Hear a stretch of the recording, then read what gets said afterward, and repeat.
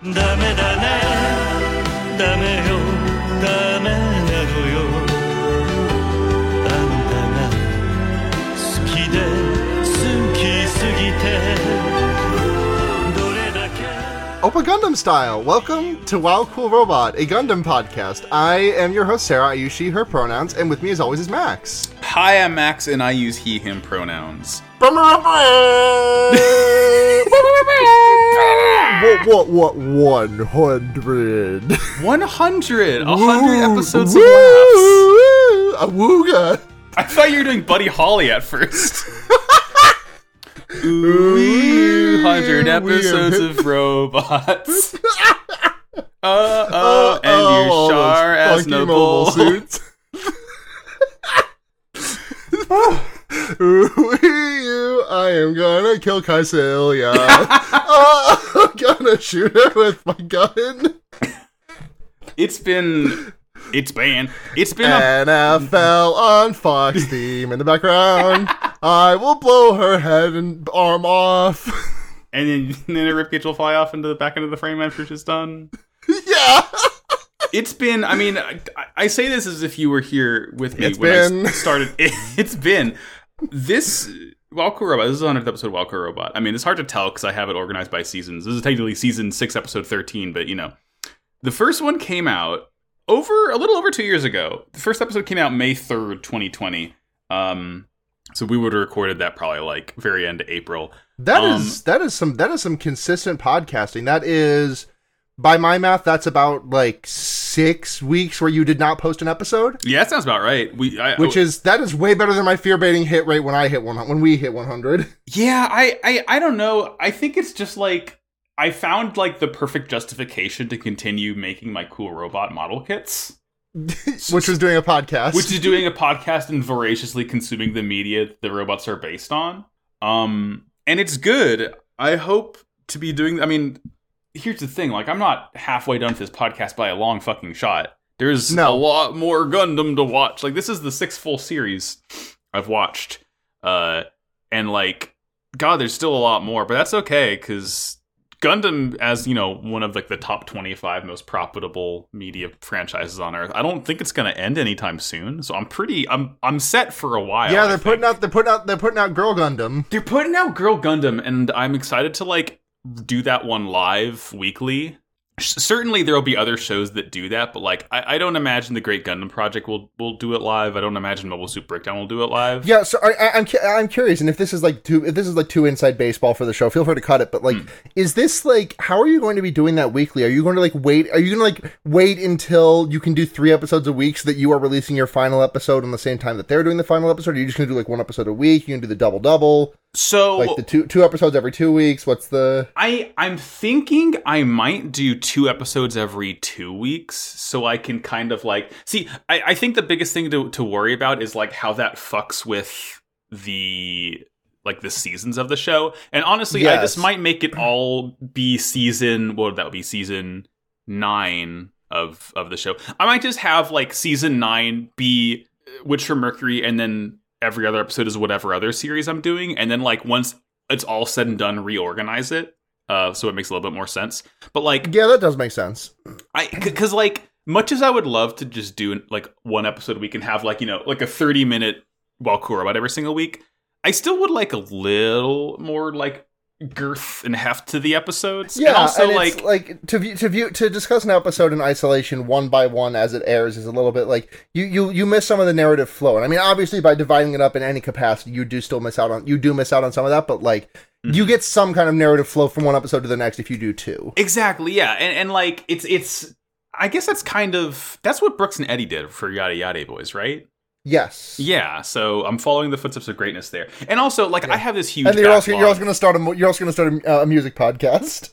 Already done, Sarah.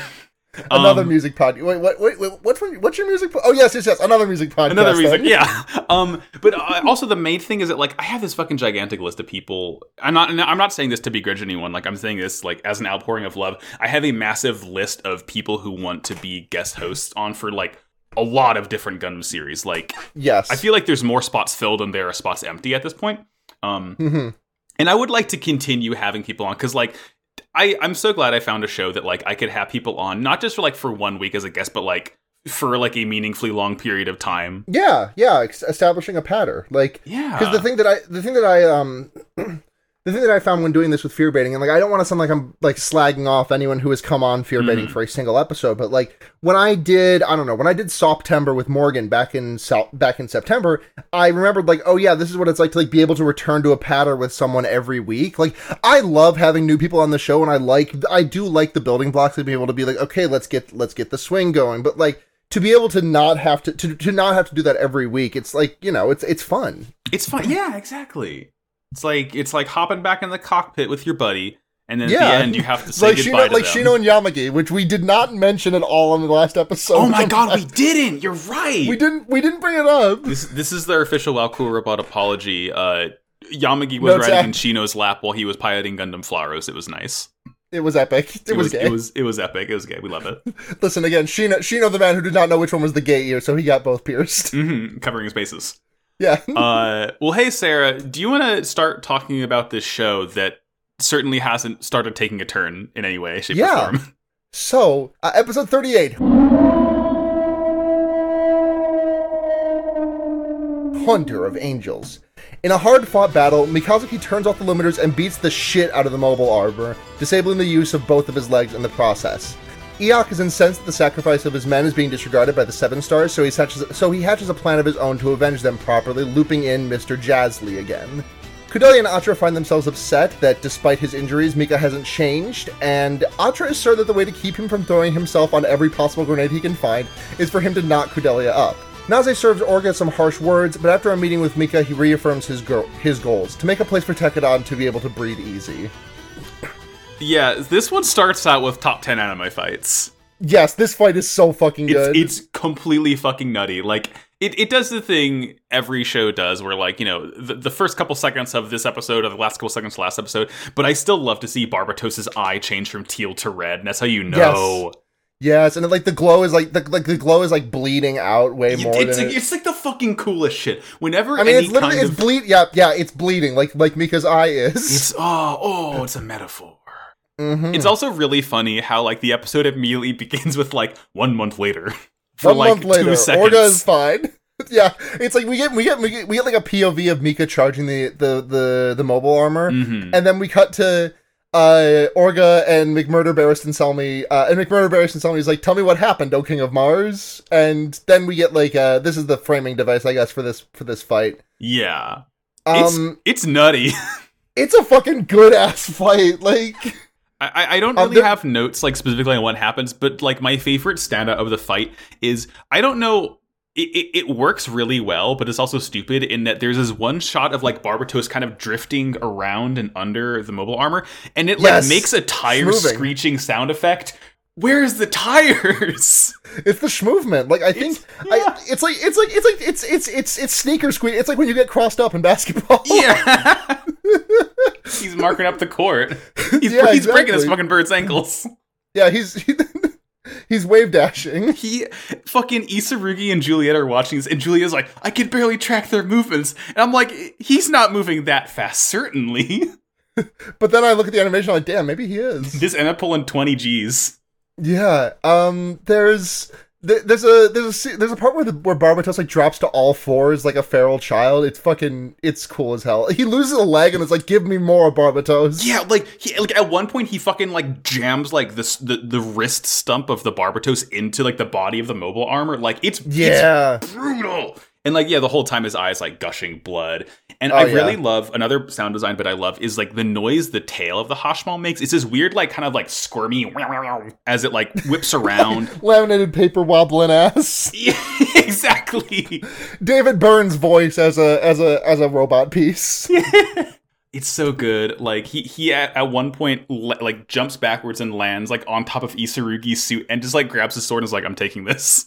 Yeah, it's so good. He's like, "Hey, can I have your Black Knight Greatsword? I know I didn't like save scum for it, but like I could really use it on this run." Yeah, and at this point Mika's strength is like 70, so he's good. Yeah. And like the fight ends with like the Barbatos' entire right side is fucked. Like Mika's cockpit is breached and the tail of the Hashmal is like inches away from his head, but he ends up like stabbing And he's just the control core of it with the sword. he's completely chill though. He does not fucking mind. Like, oh my god, it's incredible. Like, I think he passes out eventually, but like the last thing you just kind of see him like looking out the corner of his eye at like as his head's kind of tilted off to the side of like this gigantic hunk of killer metal that like barely missed him. Yeah, it's great. Oh, and we get this like really cool epic shot of like Barbatos's arm sticking up in the air like an open claw. Like in the OP, yeah. Yeah. Like in the OP. And McGillis loves this shit more than anything else in the world. This is he's doing horny grip about this. This is like Kaiba with Obelisk. Like, yeah. He's obsessed. He's like, oh, he's lifted my fog of hesitation. Yeah. It's so good. What happens? Yeah, we jump back to the present, and Orga and McMurdo are talking. Orga's like, I think we did good, but it's failed that we needed McGillis, and gives him his Brotherhood plate. Is that what they call it? It's the Sakazuki cup. Yes, yeah, the cup. And in my notes, I called it a menstrual cup because I knew it was a cup, but I could not remember what kind of cup it was. But he's just like, hey, if I ever fuck up, disown me. And McMurdo's like, actually, it seems like you've become a perfectly good groomed dog for Gallarhorn. I won't toss you aside. I need the half metal money. Yeah, it's like probably a worse outcome than if he was just like, okay. Like, it's because, you know, McMurdo's first and foremost a businessman, and Tekadon is making him really nice V-Bucks, so he's gonna keep him around. Yeah, he needs those to buy the Shinji Fortnite skin. Exactly. We come from that. Have they done Gundam in Fortnite yet? They haven't. They should. I think Amuro should be in Fortnite. Yeah, like I can see them doing it with like the Gundam Wing Boys because they're kind of like all trained assassins, so it makes more sense than be running around holding a funny rifle. But like, also imagine being Char Aznable Fortnite. Yeah, I think if they do Gundam in Fortnite, like Char has to be one because he is the only real like icon that escapes like Gundam. Oh, he's the main character of Gundam, absolutely. Right. Like he is the one character that I knew before I started watching Gundam. Like, okay, I had seen things that were from Gundam, like the scene of the guy, the scene of the guy and the girl, and one of them's like, come to my birthday party, and the other one I'll kill you. Yeah, that's from Gundam Wing. Yeah. But like show. Char, they should include that scene also. But Char should be in Fortnite. If he did the dance, it would be called Red Justice. I mean, he does kind of Overwatch, which is like not Fortnite, but shooter adjacent. Yeah, that game's pretty fun. Yeah. It's really funny. What I like about Gundam Overwatch is that they do the whole loot box thing, where it's like, you know, you get little like dangly keychains for your weapon. Oh yeah, Valorant's got those. Yeah, but you get like skins for the Gundams, and honestly, the skins are kind of cool because they're all skins. They're all references to like other bits of Gundam, which is nice. Like for the RX-78, I think the rare skin is the G3 variant, which is like kind of like white and light purple. It's like a more kind of like military, not like super tricolor color to it, but like they're all like real references, and it's like, okay, you know what, you did your research on that, very good. Yeah, I would never play it, but I appreciate it from the sidelines. Yeah, I have been fucking like I don't have the time or mental bandwidth to let another like multiplayer game back into my life. But I have kind of been looking a little bit at Overwatch 2. Like, I don't need to spend any. I already bought Overwatch 1, so like I have Overwatch 2 for the multiplayer. Mm-hmm. And like I'm not gonna be putting money into the machine. Like, I'm not gonna be buying loot box. Like, you're just gonna partake a little bit. Right, and like I do this with League of Legends already. Mm-hmm. Yeah. But also, like, damn, I don't want to add another fucking first-person shooter to my lineup. Valorant's enough for me right now. Mm-hmm. So let's see. We see Jazly. He's drinking. Yeah, Jazly is just scheming. He's scheming. He's teamed up with Arian Rod now, like officially, kind of. Yeah, he's greebling.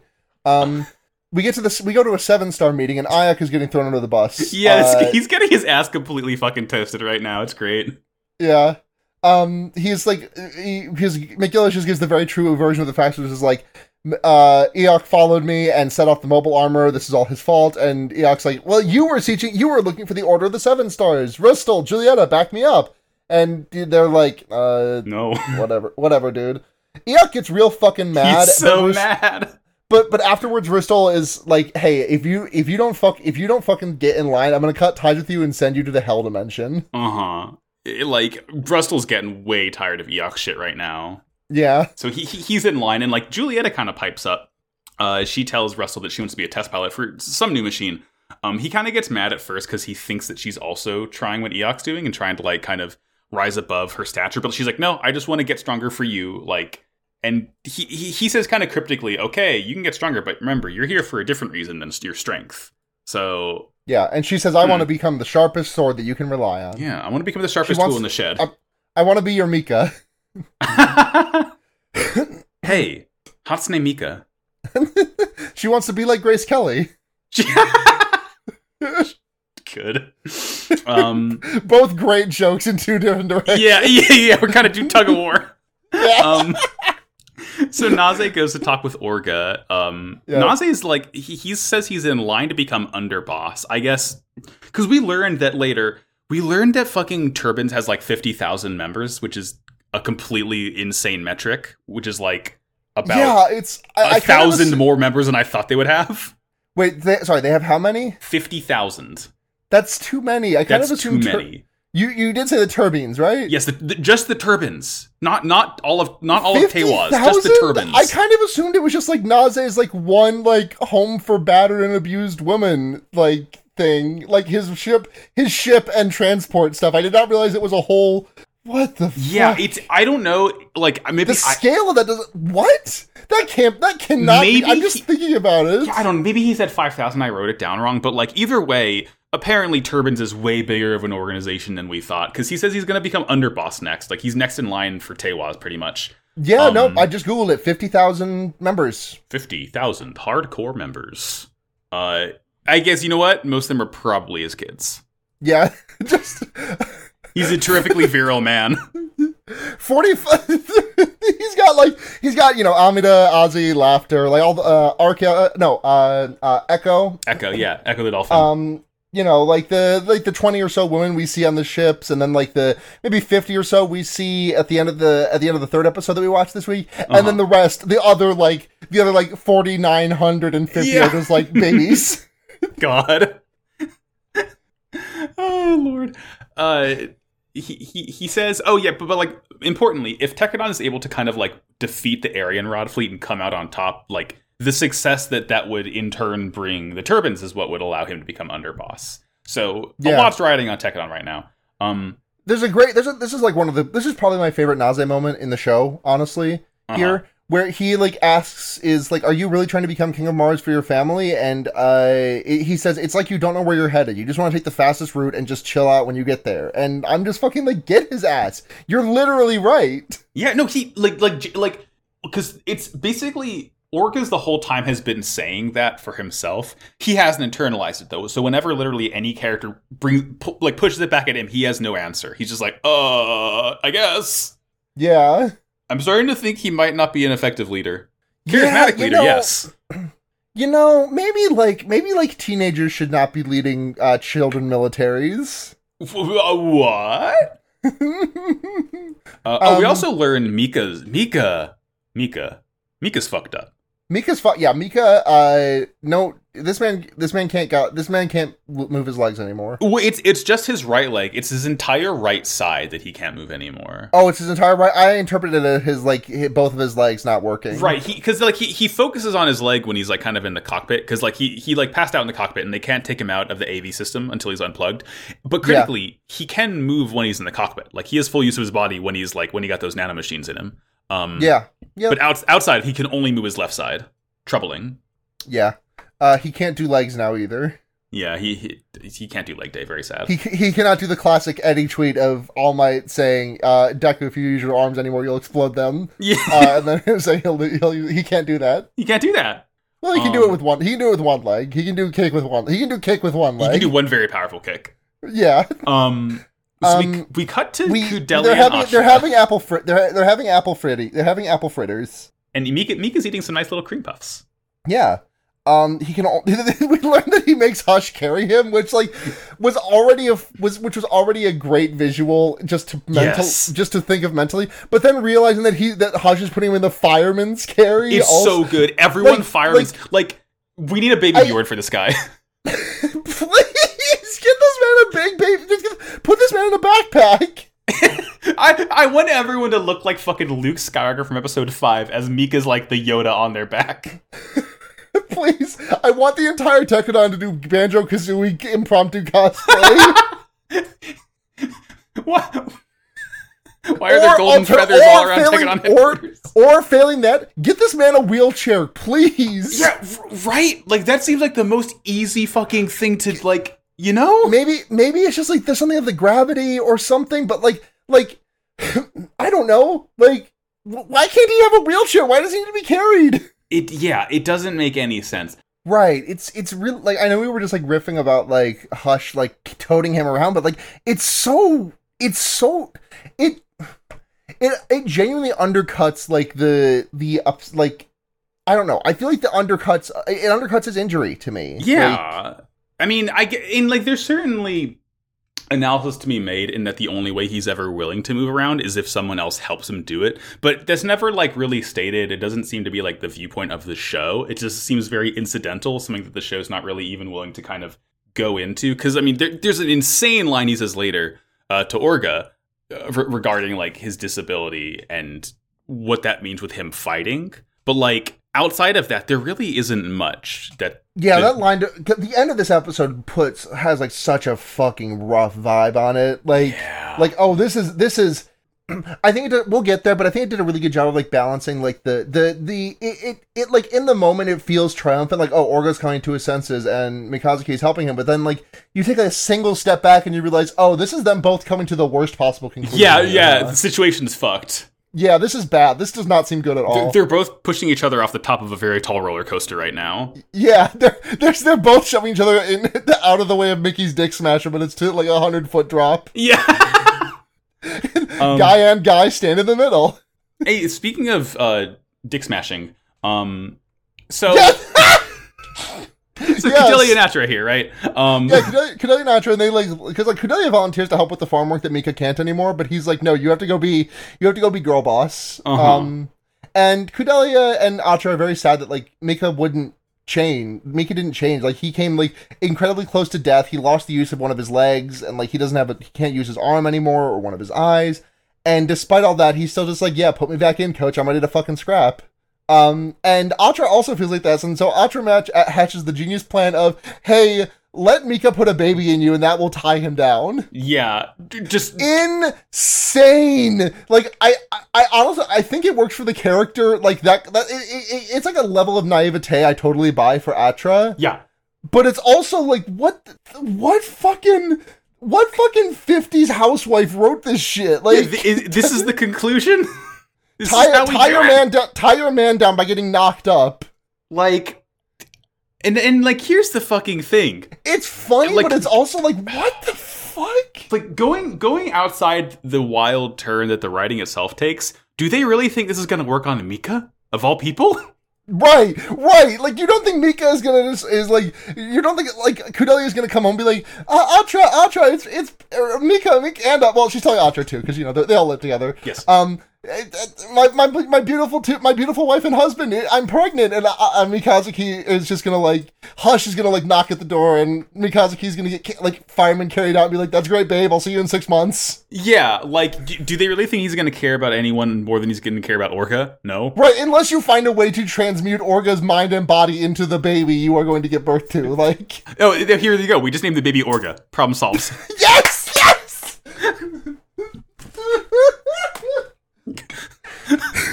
Okay, I need to fucking throw these drumsticks at the fucking head. I can't stop fidgeting with them. It's a drummer summer, baby. Orga Toto, you were named into the 2 bravest men I know. The baby comes out of the womb snickering nefariously. Holding the stogie. Just takes one puff and throws it away. Yeah. Powerful instincts, this kid. Yeah. Oh god. Christ. So we I think we get to Vinjolf next. Nicholas. Well, no, because hold on, I have to tell a joke, which is that yes. Atra said, "Kudelia, shut up! I'm getting the fuck out. You're gonna fuck my husband now." Yeah, very good, very good. We cut to Big Blue, and McGillis is just talking with Isurugi about the aftermath of Baldwin after he perished in an unfortunate char moment. Yeah, he's super dead at the end for of real. last season. And McGillis is like, Barbatos charges towards destruction without reason as if to destroy itself. That's how cool it fights. It's epic. And he also says that a true revolution is a strong wind that blows away the stinky. Mm-hmm. He also has a completely insane line where he says, only through absolute power can this world be put on the right path. That's cool, man. That's a normal thing to say. Yeah. Regular things from this man. Really regular. We see a new character who I got really excited for because I thought she was going to be like introduced and have a name, but she's just a technician on the bridge that she just looks Vidar is fucking talking cool, to. though. She just looks fucking epic. Like she reminded me a little bit of I think Mars from Heaven's Design Team. Let me look her up. Yeah. Have I talked about Heaven's Design Team on here before? Oh wow, she does look a lot like Mars, huh? Yeah. God, Mars rules. I mean, Heaven's Design Team slaps. I think one of your robots of the week was from Heaven's Design Team. Yes. No, I think it was a behind the voice actor. That's what. Okay, yeah. It was a Beyond Toon World. Yeah. Yeah. No, I mean, it's just like redhead in a boiler suit. It's a cool look. Julieta comes in. She's asking to pilot the new cool machine. And that's kind of it. Like Vidar's there, just talking to her. We cut to Eok puffy Seinfeld shirt. He's in his estate.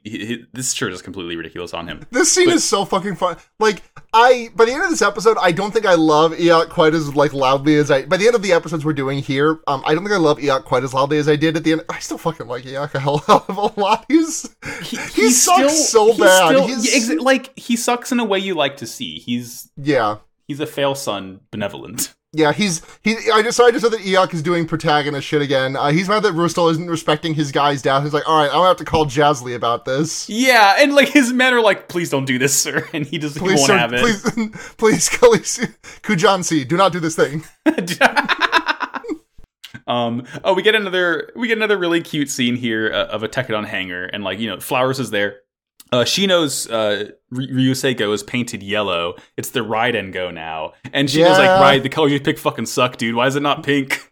Yeah, the Ride and Go looks fucking sick. There's like a cool little blue like lightning bolt on the shoulder. Yeah, and it's got the visor, the eye zone. I don't know what the fuck you would call the eye optical spot. I don't know. It's like it looks like a T. Front. Yeah, it's like a front camera kind of thing. Yeah, it looks like a hammerhead shark, which is epic. It's kind of Minion. It's a little bit. Hold on. Let me Google the Ride and Go real quick. Just so look at it. It's Sarah. It's very Minion is the thing about it. Oh, that's a fucking Minion. Yeah, you got the fucking. Just a Minion. It's got overalls. Well, it's got a t-shirt on. Its dick is out, but the t-shirt's on. It's Minion pussy out. Oh my god, this is literally just a fucking Minion. Like Max, do you have this frame? Because do you have this gunplug? Because if not, you need to get it. I don't. I have the Hyakushiki from Zeta, which is also Minion though. So yeah, I'm good. I'm actually looking at a little mini Hyakushiki Kai on my desk right now. Yeah. But yeah, she knows like Ride, your colors suck, and it's called the Ride and Go now, not the Ryusei Go. So yeah, I like how Ride inherited Shino's like personification of his like main mobile suit. Is cute. Yeah. We also learned Barbatos is just fucked up. It's on. I think they're going to send it to Saisei to get it fixed, but like we're not going to see Barbatos for a little bit. Yeah, because remember, it almost got eaten by a bird. Yeah, this is when Hush carries Mika in, like a fireman, like doing the fireman carrying. He's like, when can I get in Barbatos again? Pleading face. Yeah, I mean, like you do feel bad for him because again, like he can only he has full use of his body when he's in Barbatos. So otherwise, he just has to be carried around. This is okay. This just like plucked a insanely specific memory from me from a child. This is this movie that I watched maybe once or twice. I couldn't have been more than 5 years old.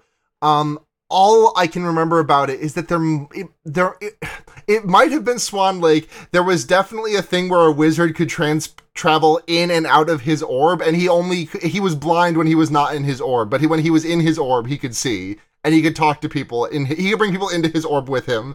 And if anyone knows what movie I'm talking about, please tell me. I would love to have this one figured out, because I've been thinking about it for like 20 years. You're thinking about Lemillion. What? You're thinking about Lemillion, My Hero Academia. I don't think I'm thinking about Does Lemillion have an orb he can travel into where he's not blind? Is he blind normally? What happened the orb Lemillion is into is the real world, and then when he passes through matter, that's when he can't see because he has to turn his eyes off, and he can pull people in there too. It's 1-to-1. No, he can. No, the wizard can see in the wizard orb. He cannot see in the real world. So it's a reverse Lemillion. It's a reverse. Yeah, it's a reverse Lemillion. It's Limillion then, not Limillion. Yeah. Time to le. Time to le. Yeah. Oh boy, wizard. Oh boy. Oh boy, wizard. I do say that all the time. Yeah. Hey, this last scene sucks. God, what the fuck even is the last scene? So, okay, here? there is a quick little thing of, this scene, yeah. So before that, Yukinoja and Meribet are kind of, like, looking at the kids and looking at Mika, and they both feel mad, and they both know that, like, Orga is not gonna... Like, they both know that Orga's not gonna allow Mika to stop, and Mika's not gonna allow Orga to stop, so it's just kind of a fucked situation, and they can't do anything about it. But might as well collect that paycheck. Yeah. So, Orga's reflecting on Naze's words to him about how, you know, he's just taking the shortest path. He doesn't care how he gets there. He's just going to relax when he gets there without thinking. So he kind of like goes back to Mika, and he's standing over Mika asleep in his little bunk. And what does he do? He just says like, he says I'm not apologizing, but Mika was actually awake. And Mika crawls out of bed and like kind of tumbles out and like asks Orga if he thinks like his condition is his own fault. Like he's like, Orga, do you think this is your fault right now? Yeah, and he's like, Cordelia wants to make a world where they don't have to fight. I don't really get it. I can't live without fighting. And like, yeah, it's heartbreaking because he says this is an upside. Like it's made things simpler. He doesn't need to understand anything Cordelia is saying. Like all he can do is fight. Like there's nothing to think about anymore. It's like, I think the child soldier may not be thinking about this thing rationally. Yeah. I am curious where the show goes with this, because like, I feel like I definitely took this as a oh no scene where it's like, oh, they're going down a really bad path now. But I'm curious like what the show will do with it, because we only have 10 episodes left. Yeah. Those are on the end. A lot can happen in 10 episodes. What can happen in like 3 weeks? We'll finish this thing. Yeah. Ish. Yeah. Hell yeah. Damn. It's not gonna be mid-June when we have like a post-mortem or it'll be like the end of June, I think. Yeah. Thereabouts. Damn. Well, hey, shall we move on to the next episode? We shall indeed. Episode 39. Episode 39.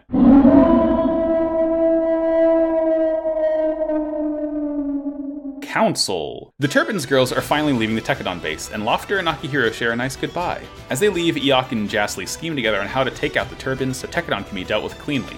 Iok goes to a Gjallarhorn warehouse and receives a banned weapon called a Dinesleaf, a sort of railgun which he uses to plant on a Turban supply ship, effectively branding them an illegal organization and allowing Gjallarhorn to deal with them. Despite knowing he's being framed, Naze has no choice but to go into hiding, hoping to keep Tekadon out of this conflict so Orga can continue Tekadon's battle to become sovereign of Mars. Oh, and Nodra also wants to have a baby with Mika. Yes. She should come around. She's not gonna make Cordelia do it. She's doing it herself now. Yeah, she's making that baby by her own damn lonesome. Mm-hmm. Well, whoever gets knocked up first cannot be bear ill will to the other. It's, you know, they have to handshake about it. Exactly. Like, yeah. It's like may the best. Oh God, no! I'm not gonna say that fucking joke. I'm not gonna say that out loud. No, these are teenagers. I'm not saying that. May the best wife win. May the best wife win. Thank you. That's better. So this one starts out Ozzy and Echo and Laughter and everyone leaving Tekadon. And Laughter is hanging behind to talk to Akihiro. Very, like, high school crush moments here. Yeah. It's nice, though. Akihiro just doesn't get it. Did you ever have a moment like this in high school? Like, of, like, just waiting and hoping to, like, catch your crush on the way out or something to talk to them? Yes. Yes, okay. I have.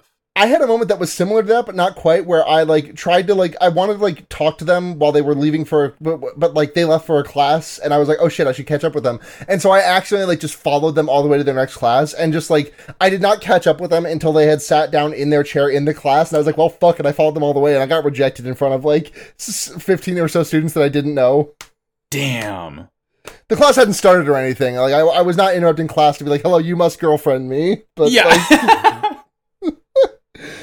it's okay. I remember getting rejected as like a horrifically, you know, sheltered, awkward freshman, asking this girl I had a crush on to homecoming, and she's like, "Oh, I'm going with my friends," but you know, it wasn't a flat out rejection, but it, you know, looking back, clearly yes, was right. A rejection. Christ, I remember when, like, I forget whatever slow dance song came on. I'm pretty sure she, like, went to the bathroom during that song, so I couldn't find her. So, you know, 14-year-old Max was like, oh, woe is me. This is the end of my life. And I have a wife, so, you know. Yeah, you have a wife. I got better. Wife guy. I'm a wife guy now. It's cute. Like, Lofter's telling Akihiro he needs to stop being so reckless.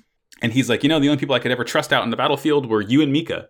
And so it's just like, this very nice, honorable thing. Because, like, Akihiro, if he does have a crush on Lofter, it's really not as clear as Lofter's crush back on him. To me, this is an Akihiro could not possibly fuck at this juncture kind of moment. Yeah. He knows he has too much shit going on, but they do share a very nice handshake. Like, he wipes off the grime on his hands, and it's nice. There's also a line in here where Ozzy is referred to as the ace of the turbines, which is like, I don't think I've seen her do a damn thing. That's, like, also not even true, because Amid is the ace of the turbines. Right. I was like, can you have two? You could probably have two aces. I don't know. Can you have two aces? Well, ask me that after episode 40. Well, no need to fight over the spot anymore, yeah. Yeah, the throne's open. Hey, new OP, do we like it? I fucking love it. I am a slut for Kanabun OPs. Like, IBO just has consistently banger OPs. Like, I think this is the weakest of the Kanabun OPs that I know, but the two, I'm sure I know more, but the two that spring to mind are Silhouette from Naruto and, Brand New / Masara from Sarazanmai, which both, are just like two of my all-time. OPs. Like, Silhouette is probably my favorite, like, OP for a show I don't watch. Like, that is probably my. Actually, okay, number 2, just because number 1 is the first Bleach OP. First Bleach OP, fucking unbeatable. Like, genuinely one of the greatest of all time. Thank you, Orange Range.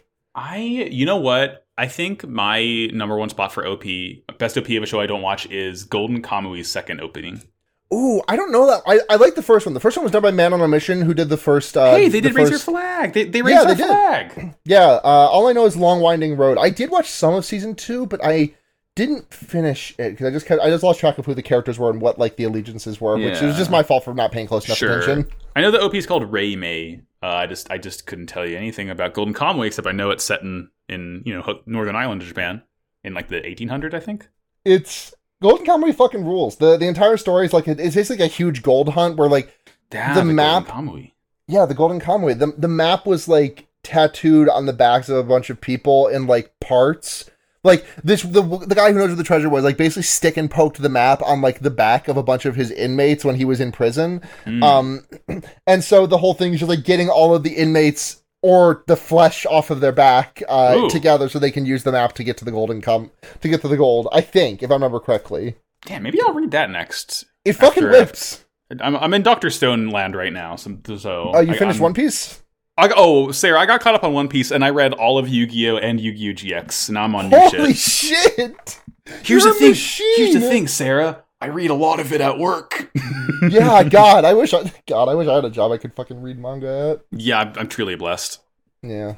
Dr. Stone's good so far, though. Maybe next semester when I'm just sitting in my tutoring hours and not like, doing anything. I can do One Piece. I can become One Piece pilled, maybe. Yeah, you can become pirate pilled. Mm-hmm. So after opening's great. It's good. What is it? Fighter. Yeah.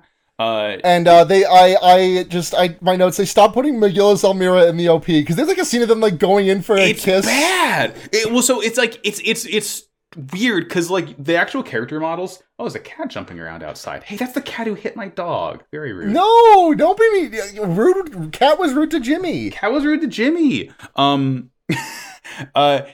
They're like standing still, staring at each other, but like they're kind of like blown up images are like moving closer together, and it's just like, stop it! I'm trying to like prime apart as the OP plays on my screen. It's cool. I like the flower. I forget what kind of flower they're using in like the graphics of it all, but like I'm pretty sure it's a real one.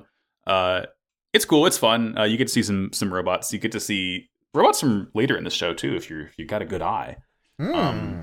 So we cut from that. We see Jasly, our good friend Jasly. Our good friend Jasly Dominicalus. He's talking to Eok on the phone. Eok's really mad that Jasly's like not going to just openly fight Tekadon. And Eok and Jasly's like, all right, no. Come on, Eok is so fucking funny. He's like a dog. He's like a dog. He doesn't know anything. He goes to Jasly. He's like, grr, kill Tekadon, grr. And Jasly's like, actually, turbines, grr. Yeah. Like, it's like, they're the ones pulling Tekken on strings. They super aren't, but, whatever you need to say to get Eok to go ham on them, sure. And also we got to see Eok is performing war crime. Eok, yeah, Eok is a bit of a Kissinger moment. Bit of a Kissinger moment. So it's a thing called a Dainsleif, and we'll see it in action later.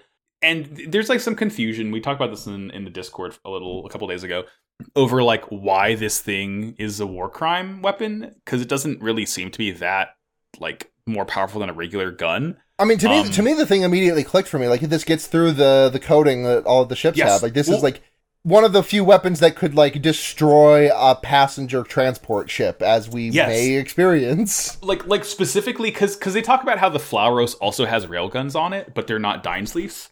It's like they used like a different ballistic or something. Yeah, specifically the Dainsleif warheads are made of half metal. They're made of Gundam material. So it's like more destructive and powerful and dangerous than anything else you could load it up with. It's not nuclear. They don't do like nukes in this Gundam.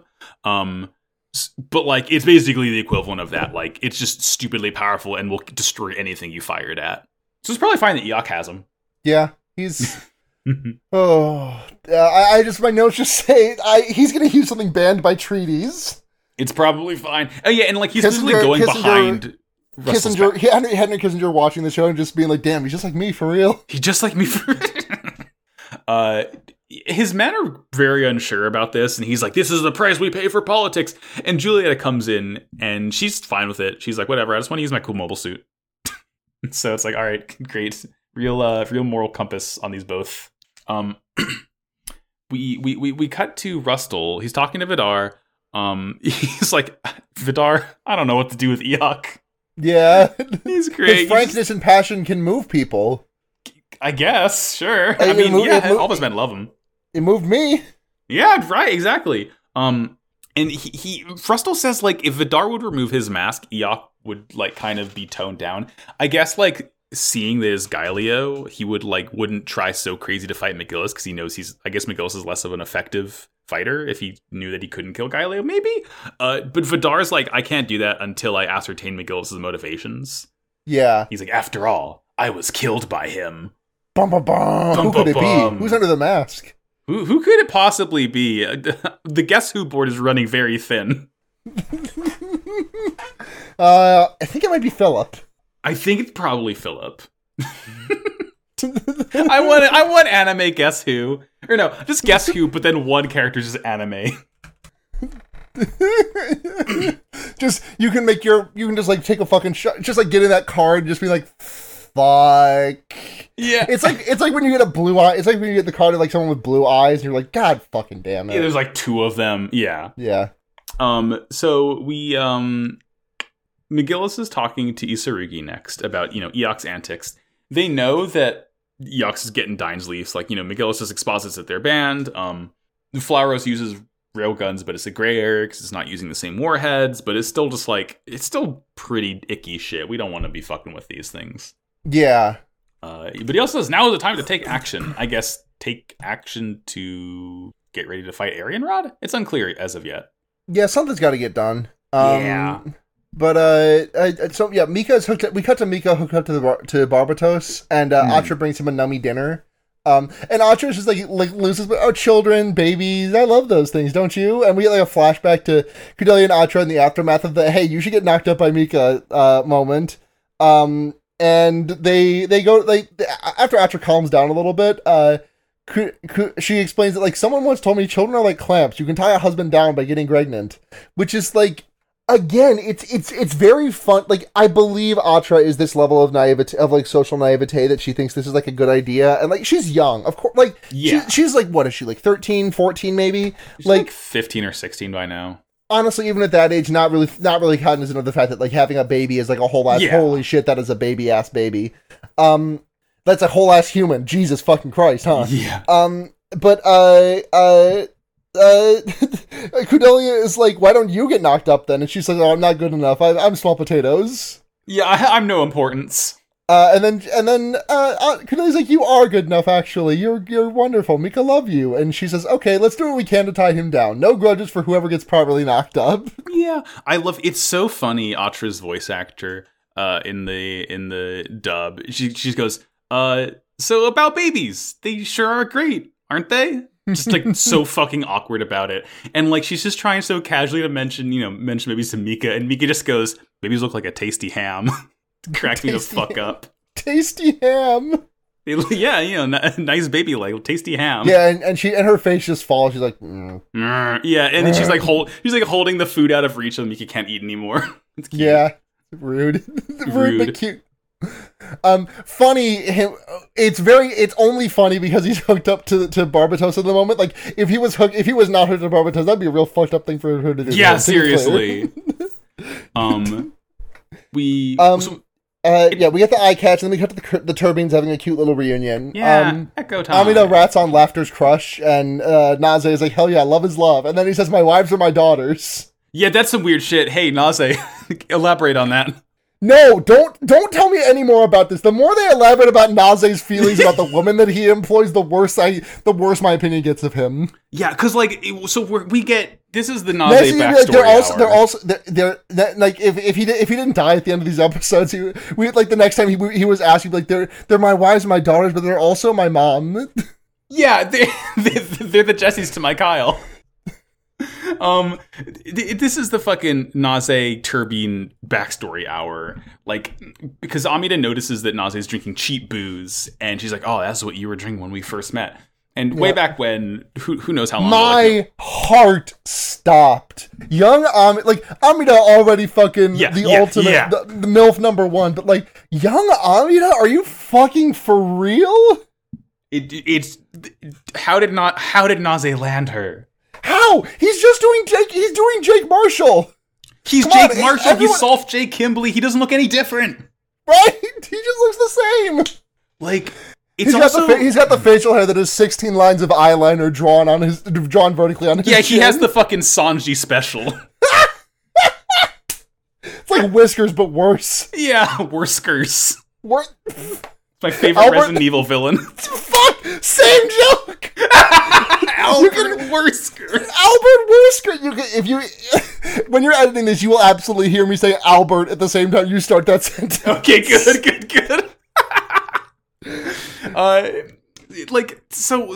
Amida was right. Naze hires Amida to be his bodyguard when he's trafficking. First of all, trafficking what or whom? Naze? Yeah. He was a trafficker, she was a merc. Do not ask. Can I make it any more obvious? It's the comment that's like states rights to what? Yeah, exactly. Can you say it out loud? Also, Amida, when they first meet, says, most people back out when they find out I'm a girl, which there is no logic to this, but I am confirming this is a trans Amida moment. So, cosign, because that's the real shit you just said. Thank you. So she ends up quitting. I have logic for it now. She used to work with the same last, I don't know what's Amida's last name? Does she have one? I think it's like RK or something. Yeah. Hold on. It's Amida Arca. Amida Arca. So she used to go by a different name, but she was still something Arca, and now she just like went by Arca, for hire. And then people are like, wait, weren't you a guy? And she's like, no, I'm not, dipshits. And like hits him with the bird. There. Exactly. Amida trans. So she and she's his bodyguard for a while, and she ends up having to quit. She wants to go work for this women-only shipping company. This basically like kind of takes in and hires women who are in rough situations, and it kind of like seems to take advantage of them. Women who can't go anywhere else. Very like rough and tumble job. And Naze gets the bright idea to help her out, and like essentially the Turbines got started by him, I guess, taking over these companies and hiring them out and everything. Maybe. Mm-hmm. It's like a very benign story for like something that seemed still pretty very shady, and it just feels like such a weird kind of explanation as to like how this all got started. Yeah, genuinely the only thing of note in this backstory to me is that Amida almost left Naze to go work for the penis company. And this is also where he mentions to be clear, it was the Peanuts company, but it's the penis company. It's the penis company, like the Legend of the Peanuts.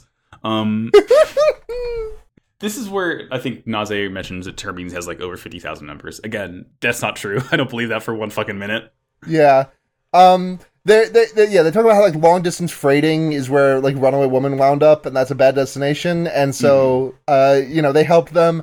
And Amida makes some like wry comment about like, "Oh yeah, you definitely fucked a lot of those women." And he's like, "Hey, my principle is never to turn down what's offered to me, baby." Yeah, great shit, Naze.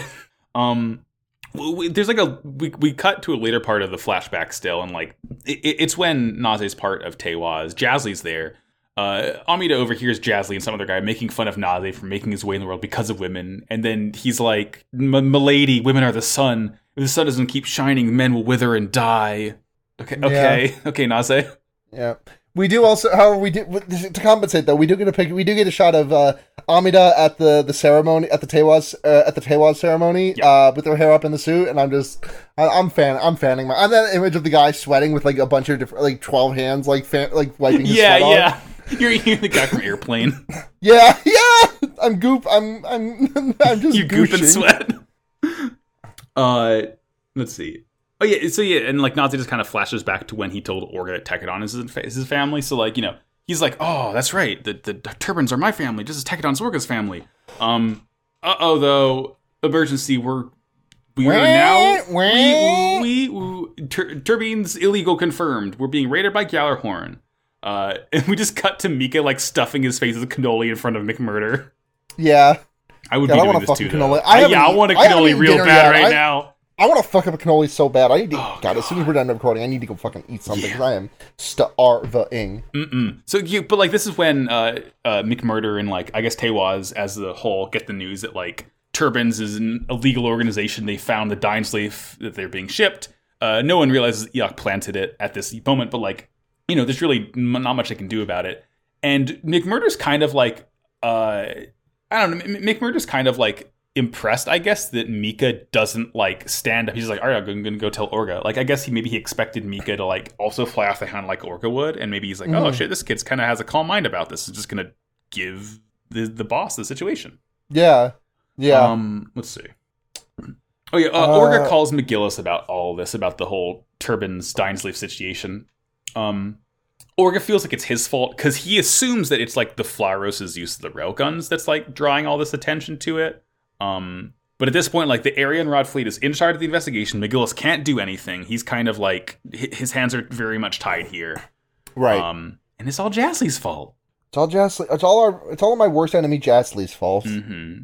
Yeah, and he says a fucking wild line of like, because I guess Jasley's also like in the contention to become underboss, because he says Mcmurdo will have to rely on whichever one of his sons lives through this. Yeah. Like, yeah, oof. All right, villain. Just tremendous. Yeah, just plays like a goddamn fiddle. Yeah. Turbines got sold up the river, and Orga calls Naze to be like, "Please, let me help. Let me throw myself on this grenade." And Naze says, "No, we're illegal now. Fuck a you." Fuck a you. Yeah, it's. And then he's like, also, this is probably a trap to lure in Tekadon, so you should probably steer clear no matter what. Yeah, he has a point. And that's kind of where the episode ends. Yeah, he says, "Becoming the King of Mars to make life for Tekadon easier for Tekadon members." You said that. Keep looking forward. Protect Tekadon, your family. That's episode. Change the world, my final message. Yeah, literally. Yeah. And that'll bring us to... Episode 40.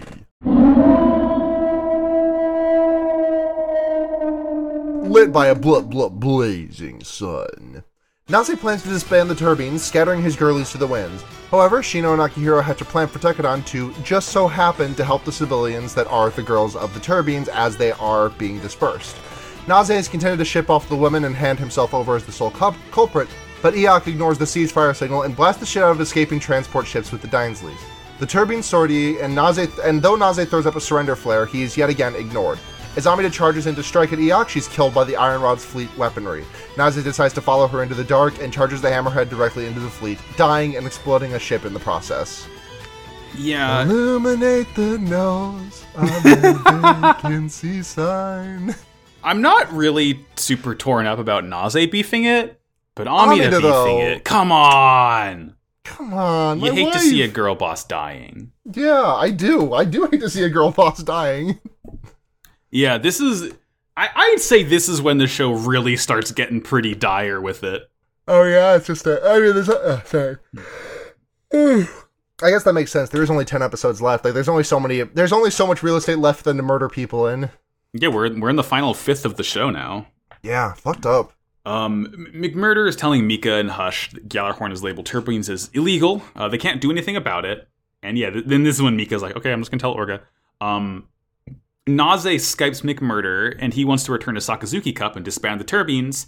But he's like, so he, like, Naze is fully willing to take the fall immediately. All he cares about is, like, that all the women get out safely. Like, he just wants, he's like... You know what? This is. I'm respecting this. This is what men need to do for feminism. Just if you see a woman committing a crime, you need to put your hand on the murder weapon immediately. Yeah, take the fall, exactly. Yeah.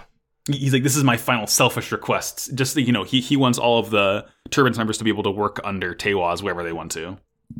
Right. And, like, while Orga is so fucking pissed he can't do anything about it, Shino and Eugene roll up, and they're like, hey, time for us to fuck it all up. Yeah, like... Which, it doesn't surprise it. Well, I mean, it might. We don't know the aftermath of we don't know, like, the fallout, I guess, of this fight until... We won't know it until the next time we get together. Right. But, this definitely seems like hey, we're gonna go cause an international incident to save our buddies. Yeah, like, the cover they're gonna do it under, because it's literally going to just be Ride, Shino, and Eugene. Like, 3 mobile suits, that's it. Yep. And their excuse is that they're just, like, doing, like, a fire test, like, in the area. And they're not gonna, like, actually... Well, they say they're not gonna fight. They're just gonna help escort the girls out, but... Oh, come on. We know. Yeah. We know that we're watching Mobile Suit Gundam: Iron Blood... We know that we're watching Mobile Suit Gundam: Iron Blooded Orphans. Yeah, we know what happens. Yeah. But they're insistent they're not gonna let anyone stop them. They say it's gonna be fine, so we have no choice but to believe them and hope they're right. Yep, nothing bad will happen. Yeah, we cut to the Turbines evacuating their relay base. It's like a cool asteroid kind of thing. Very Mario. Yeah, have we seen this? We haven't seen this before, right? We have not. It reminds me a lot of an asteroid base from Gundam Wing, but it's really cool.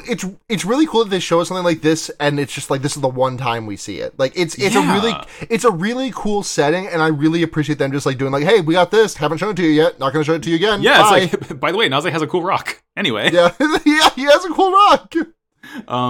Oh god, what type of rock is Naze? What EMZ is Naze holding? I mean, I feel like flying EMZ makes sense. What with the whole turbines thing? To me, for some reason I immediately go to Steel EMZ. I think he's gonna corkscrew. He does in this episode with a corkscrew crash. Okay, there. Oh my god.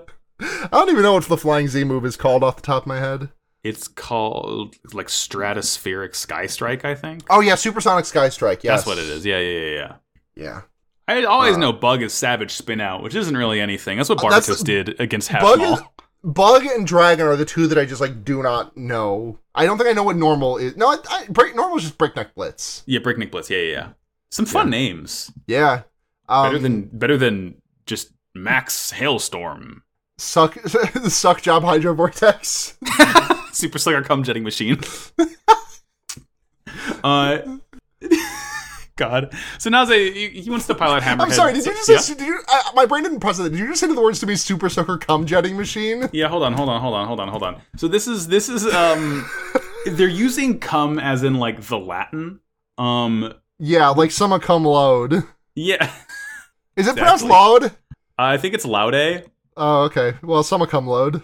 Yeah, it's summa cum laude, I believe, is the correct pronunciation. Summa cum laude. It's oh, my files are too powerful. Okay, let me just copy the image link then, because it's, I mean, presumably something to do with cleaning and sanitation, and it's like it can suck and it can jet, but you get that one word in the middle, it kind of turns everything on its head, doesn't it? Super Sucker Cum Jetting Machine. Holy shit. I think there was a recent Pod of Greed episode where Dan said this, and the episode was called Super Sucker Dual Jetting Machine or something like that. Yeah, it's good. It's funny. I feel bad. I pushed back on Dan that one time, and that was before I kind of knew the truth of the matter. Before you knew the truth of Super Sucker Cum Jetting Machine. Exactly. I regret my words and deeds. Let's see. Naze wants to pilot Hammerhead by himself, act as a decoy for the enemy so everyone else can escape on the launches. Gjallarhorn is closing in. Gjallarhorn meaning like Eok and his regiment. Like, it's just, he's doing this on his own. Yeah, his own little branch of the Iron Rod fleet. Yeah, and like we get a kind of like Jaws moment where like they see the relay points being deactivated as he closes in, like from their sort of like navigational. Yeah, computer. it's a really cool shot of like the radar of like the oh shit, nothing past this thing is like we're not getting any signal past this point. Something's coming for us. Yeah.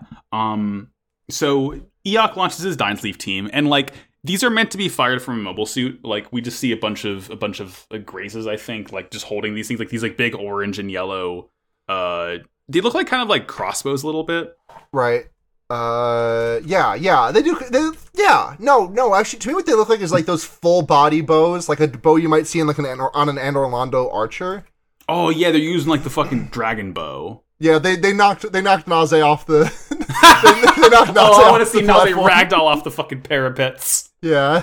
Amida orders Azzy and Laughter to protect the escape ships. Because, as we all know, and she says, mobile suits can't puncture this armor. Well, I guess they don't know about what a Dainsleif can do, maybe? I don't know. So Naze and Amida head out alone, and it's like how they started. Naze is on the ship, and Amida is like the bodyguard in the mobile suit. Yep. Shio says, I'll be your vanguard so you don't get beaten to a pulp without any defense. Yeah, I'm here with you to the end, hubby. Wifey. Also, just jumping back a bit, I just want to talk about a conversation that I skipped over because I was not paying close enough attention to my notes. When Akihiro, Ride, and Shino are like, hey, we're gonna go be the Blowjob Brothers and fuck everything up, and save the day.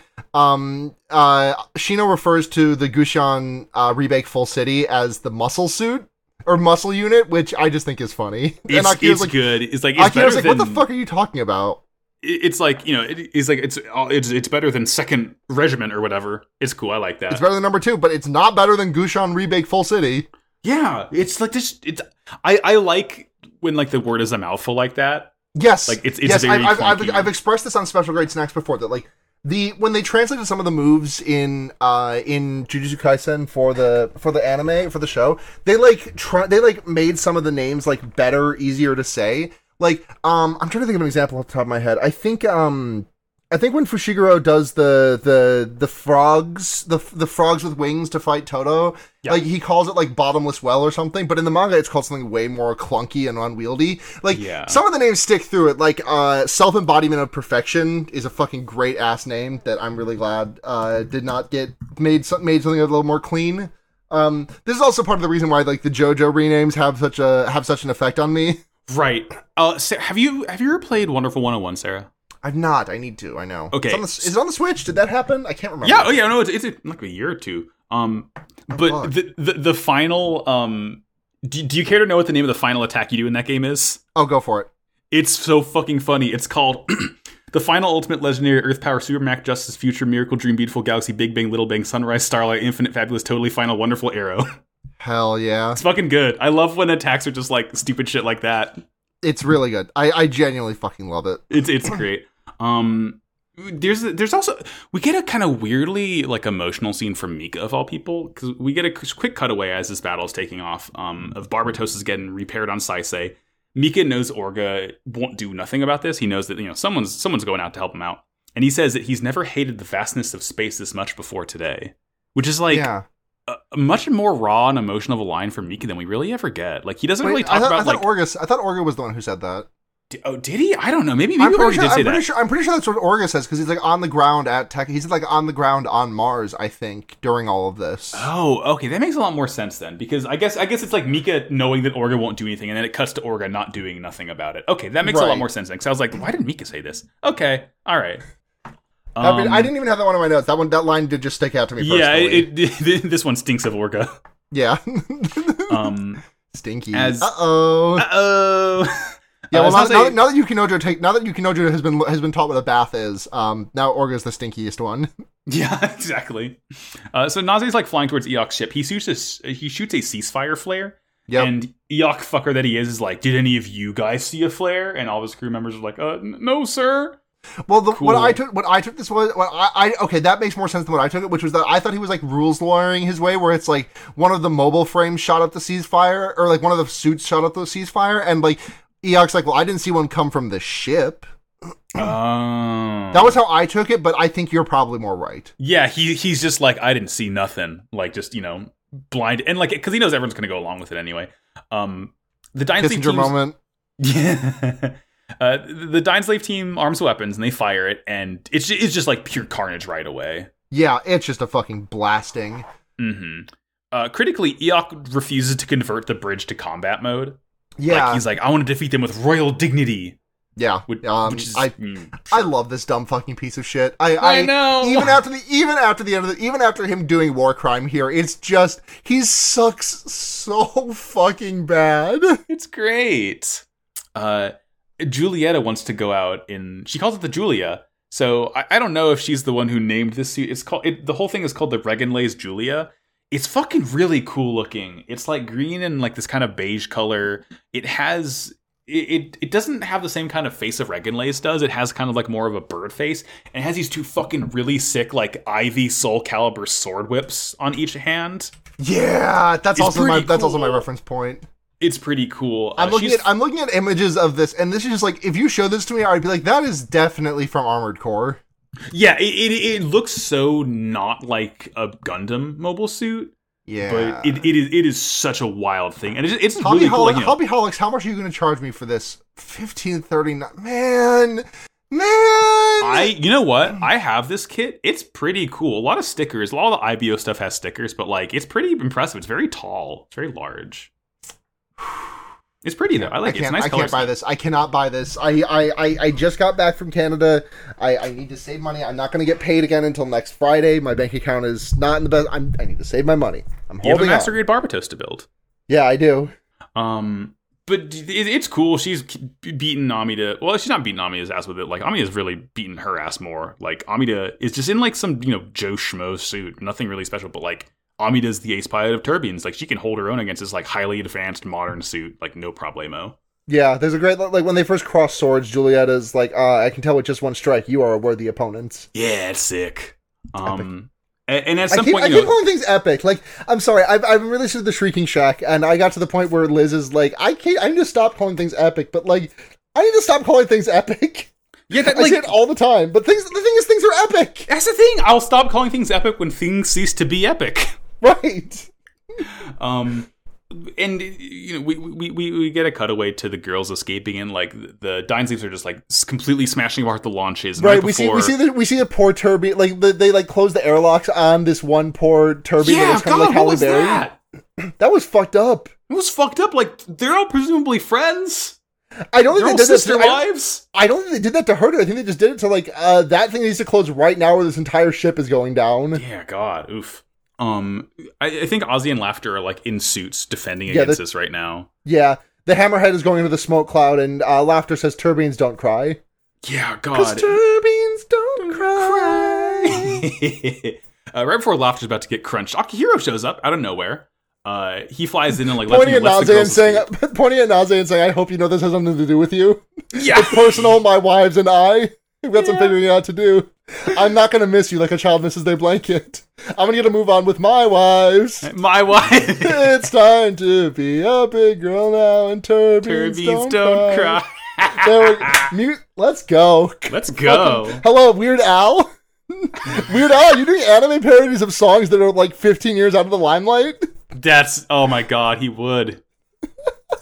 Alfred, hook us up. Oh, sorry about that fucking clunk. There's I said that I had no video component for today, but I need to show you this fucking bike lock that my dad gave me like 15 years ago that I've just never gotten rid of. Hold on, I'm turning my camera. I'm sorry, but look at this fucking thing. Whoa, look at this. That's a weapon. Like, literally, I think my mom saw it on my bedroom floor a couple of weeks ago, and I genuinely think she thought that it was, like, a sex thing. Because, like, look at how fucking thick this chain is. Yeah, that's like the shit that Yugi put on the Millennium Puzzle in Battle City so no one would take it. Yes! So no one would... Yes! That's exactly it! There's a really cute line, because coming back to the whole Akihiro doesn't really understand it, when he says Laughter... She's like, Akihiro, I'm going to squeeze you real hard next time I see you. And as she flies off, he's like, what the hell did I do to make her want to strangle me? Yeah. It's very cute. Yeah. Yeah, it's, the joke that I wrote here is that even in robot anime, it's got to be the girl versus the girl joke about shonen anime. Yeah. Sorry to keep talking about Jujutsu Kaisen, but like rewatching the Kyoto Sister School Exchange Event arc, like it made me really realize that like all of the women in that arc just get completely cordoned off to only fight other women. That's true. Like you get Miwa versus Maki. Like what else do you get? You get Kugisaki versus Nishimiya. You get Mai shooting Nishimiya. You get Mai shooting Kugisaki. You get Mai and Maki fighting. Like I genuinely do not think there is a single moment where a woman comes to blow with a guy in that that arc. Hey Gege, what's the deal? Hey Gege, what's up? What's up? You something you want to tell us? Yeah, you wanna let the woman cook a little bit. Let the woman cook. It's fine. I'm trying to there was a serious woman cooking arc recently in the manga, but aside from that, I'm like a little bit Kage. Come on. But God, okay, this is like this is not really. When I saw that the new promo image for like for this year, that like because every year like the big manga Shonen Jump will do like a big like promo poster image, and the 3 characters that were put on the poster of this image for this year were Fushiguro, Itadori, and Okotsu. I just about lost my I mean, like, I don't want to say. There are story reasons why Kugisaki is not in the picture currently. She's not dead. Don't worry. Right. But like, Giga, come on, you got. I mean, she hasn't been in the story for like a year at this point. Sorry, you should probably like warn for like very mild manga spoilers of Jujutsu Kaisen. I'm just. Yeah, come on, bud. Come on. You promised me you wouldn't just schlep this. You promised me that she would be epic. It's like it's hard to give him the credit that like Oda One Piece has. That's like maybe the only mangaka who has like the most perfect idea of like every story beat from the future, where it's like that you're going to bring the character back. I know that she's going to come back, like because like otherwise Gege is just doing some extremely sloppy storytelling. But it's like. I'm Reggie. I'm doing the Reggie tap in my watch over here. Like, come on, but I only got so long I can wait. It's time. Yep. Anyways, my grievances with Mr. Akutame aside. Sure. Akutami.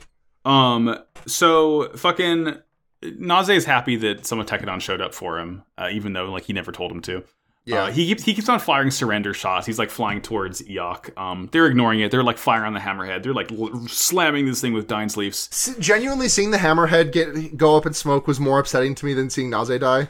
It's like when you crash your car at the end of Final Fantasy 15, where it's like the car is the 5th party member. It hurts. It's like this. It genuinely like we get like when the hammerhead explodes, we get like shots of the interior of that red room where Orga and Naze always met, like the playpen. Yeah, the baby room. Yeah, and like it really had tones of like. Are you familiar with Bloom County? Yeah.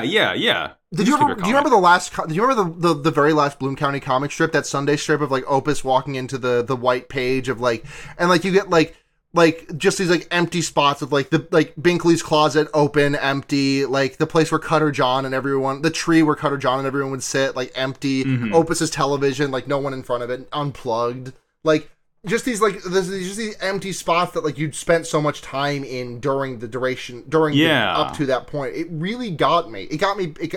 That genuinely, that Bloom County strip like almost moves me near tears every fucking time I see it. It's like locations can be characters. Yeah, and like that's what we get here. Like as we see, we also see like Naze's body floating on the bridge. Amida like rolls out to get to him too, and like with like because her suit's like kind of fucked up at this point. She fires like one final shot at the bridge, and like it completely cracks the glass because Eok didn't put it into defense mode or whatever. Yeah. Julieta ends up killing her after she fires that one shot, and like the kind of ending is Naze is like floating, and Amida's fucking force ghost comes down and like embraces him.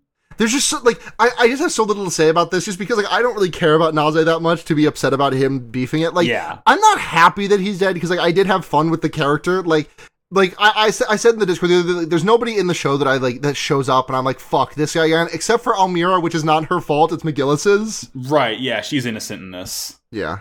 But like, yeah. Yeah, I mean, like Naze dies, Amida dies, and like everyone knows because we see like all the and it's like freaky because it's like silent, like everyone's just crying, but there's like no sound, and like just you see Ozzy and Laughter and Echo, and even Orga's crying over Naze, and it's just like, damn, shit. Everyone miss him. Everyone miss him. Where's Jake Marshall gone? You're going to love this. Trust me. Beyond Toon World! But it is Beyond Toon World time. Uh-huh. So today we have one David Vincent. This is the voice of Naze, because... Yeah, I figured. This is, last time we're going to see him. I wanted to do Amida.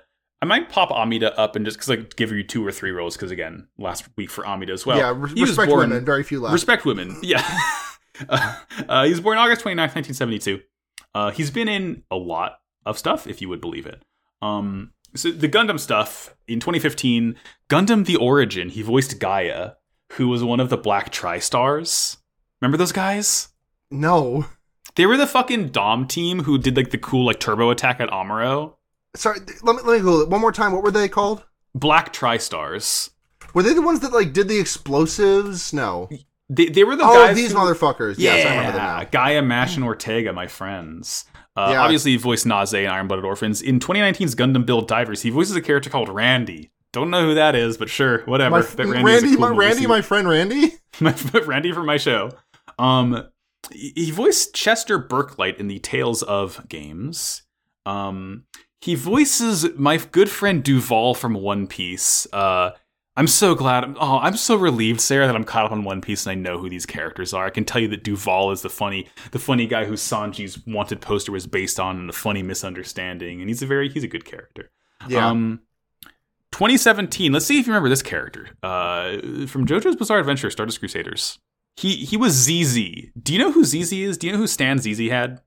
In Stardust Crusaders, he was ZZ? ZZ, as in presumably ZZ Top.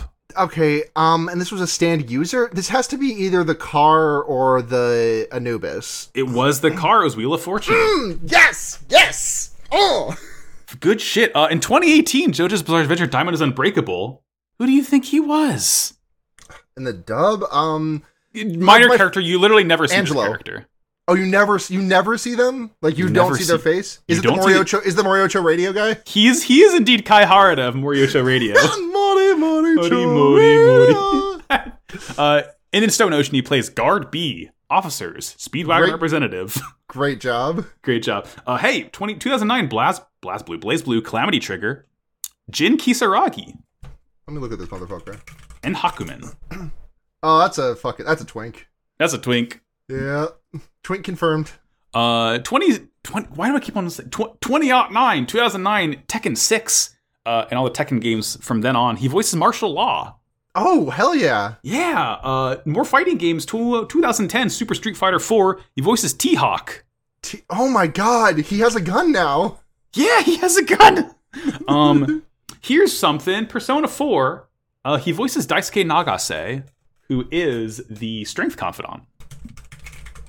Oh, is that the basketball boy? I thought the tracksuit looking guy, yeah. Yeah, okay. He's one of the choices for the social link. Yeah, I forgot there's 2. Yeah, because you get the other boy. You get the basket. That's the baseball? Soccer boy. Soccer. Yeah, well, it's sports. 1997, little game called Castlevania Symphony of the Night. He's everyone's favorite vampire hunter, Richter Belmont. Oh, good for him. I prefer to play Richter over Simon, because Richter's cooler. Richter is cooler, but the thing is, Simon has the game win screen where he does the jumping up and throwing his whip forward. That's true. 2006, Bleach. He voices Grimjow. Oh, hell yeah. Yeah. That's Arcanine. Arcanine. 2016, Mob Psycho 100. He voices Hikaru Tokugawa. I don't know that one. Hikaru Tokugawa is he's the vice president of the student council. Okay. Yeah, hell yeah. Yeah, the guy with the armband and everything. 2017 Dragon Ball Super. He voices Kibito Kai, who's the big buff Kai with the or I guess he's the Kai and Kibito after they fuse. God, just a lot of Dragon Ball to remember. Yeah, there's so fucking God. There's too much. All right, here's the big ones. In 2014, unfortunate show of Kill La Kill. He voices the funny clothes Senketsu. Yeah, I was gonna ask you if it was the clothes. Yeah, that does seem like yeah. 2015 2013 Fire Emblem Awakening. Everyone's favorite main character, Robin. Oh, I don't know that voice because I only played that game once as Girl Robin. Yeah. It doesn't matter who you play as Robin is Robin. Not really a character, but fun to play as in Smash. Yeah. All right, Sarah. Here's the big one. Funny anime of Jujutsu Kaisen. He's not Itadori, is he? He's not Itadori. Is he Gojo? He's not Gojo. Toto? Is it Toto? Not Toto. Is it Fushiguro? No. It's not Inumaki, is it? No. Panda? No. No, it's not Mahito. No, we did Mahito's Japanese voice. Is he Mahito? He's not Mahito. Ghetto? He's not Ghetto.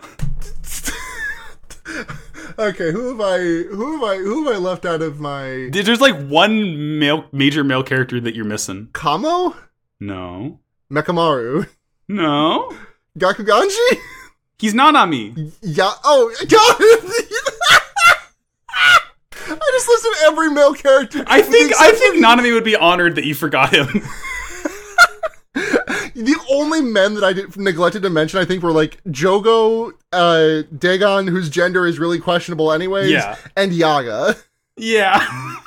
Nanami's like fucking hiding behind the whole crowd. Yeah. Don't lump me in with those freaks. Yeah. So real quick, going over Wendy Lee as well, because she's Amida. Oh shit, Wendy Lee. I know that name. Why do I know that name? Why do I know that name? Well... she's on a shitload, I know, but like, I'm trying to figure... She's Conan Edogawa from Detective Conan. That's like her biggest one that everyone knows. She's Fuka from Persona 3.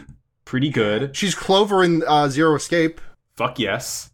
Athena Sykes in Ace Attorney Spirit of Justice. She's our good friend Bulma from Dragon Ball. Oh, we love Bulma. Oh, she also played Henri Flores, who was like the what's his face?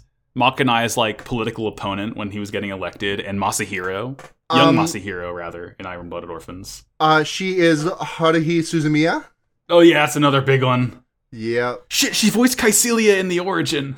She voiced Faye Valentine. Fuck that! Yeah, that's another like. That's what I know. That's definitely what I know her from. Yeah. Damn. Pretty heavy Beyond Tuner this week, I'd say. Yeah. Damn. I got a quick little robot of the week. What's that robot of the week, Sarah? Hit me. My robot of the week is one that has definitely been brought on this show before. I did not bring it myself, but I'm 100% certain this robot has been brought. Bender, I'm going to lose my shit. No, I'm not going to say Bender. I'm going to say Shinonome Nano from Nichijou.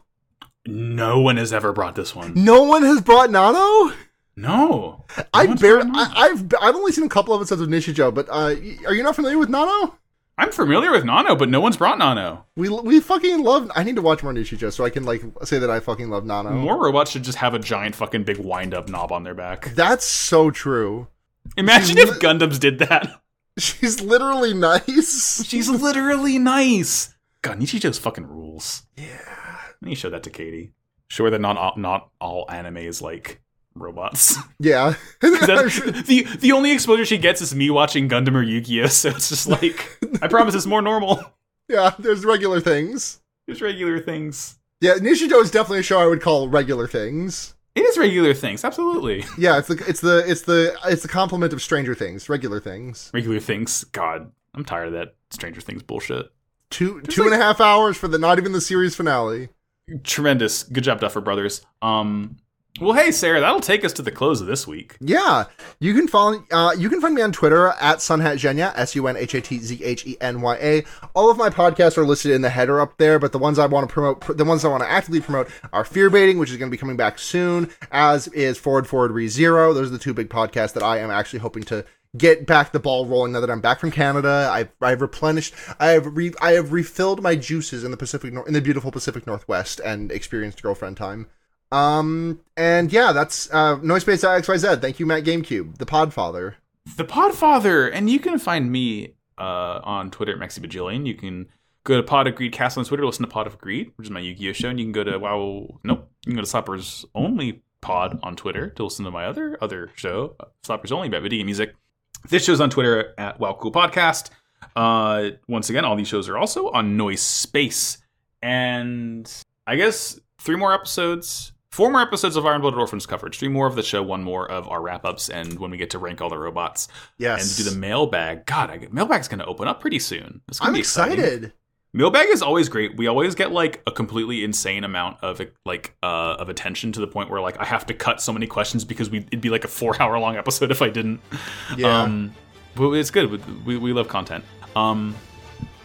And Sarah, what do we always say to close? Well, war is bad.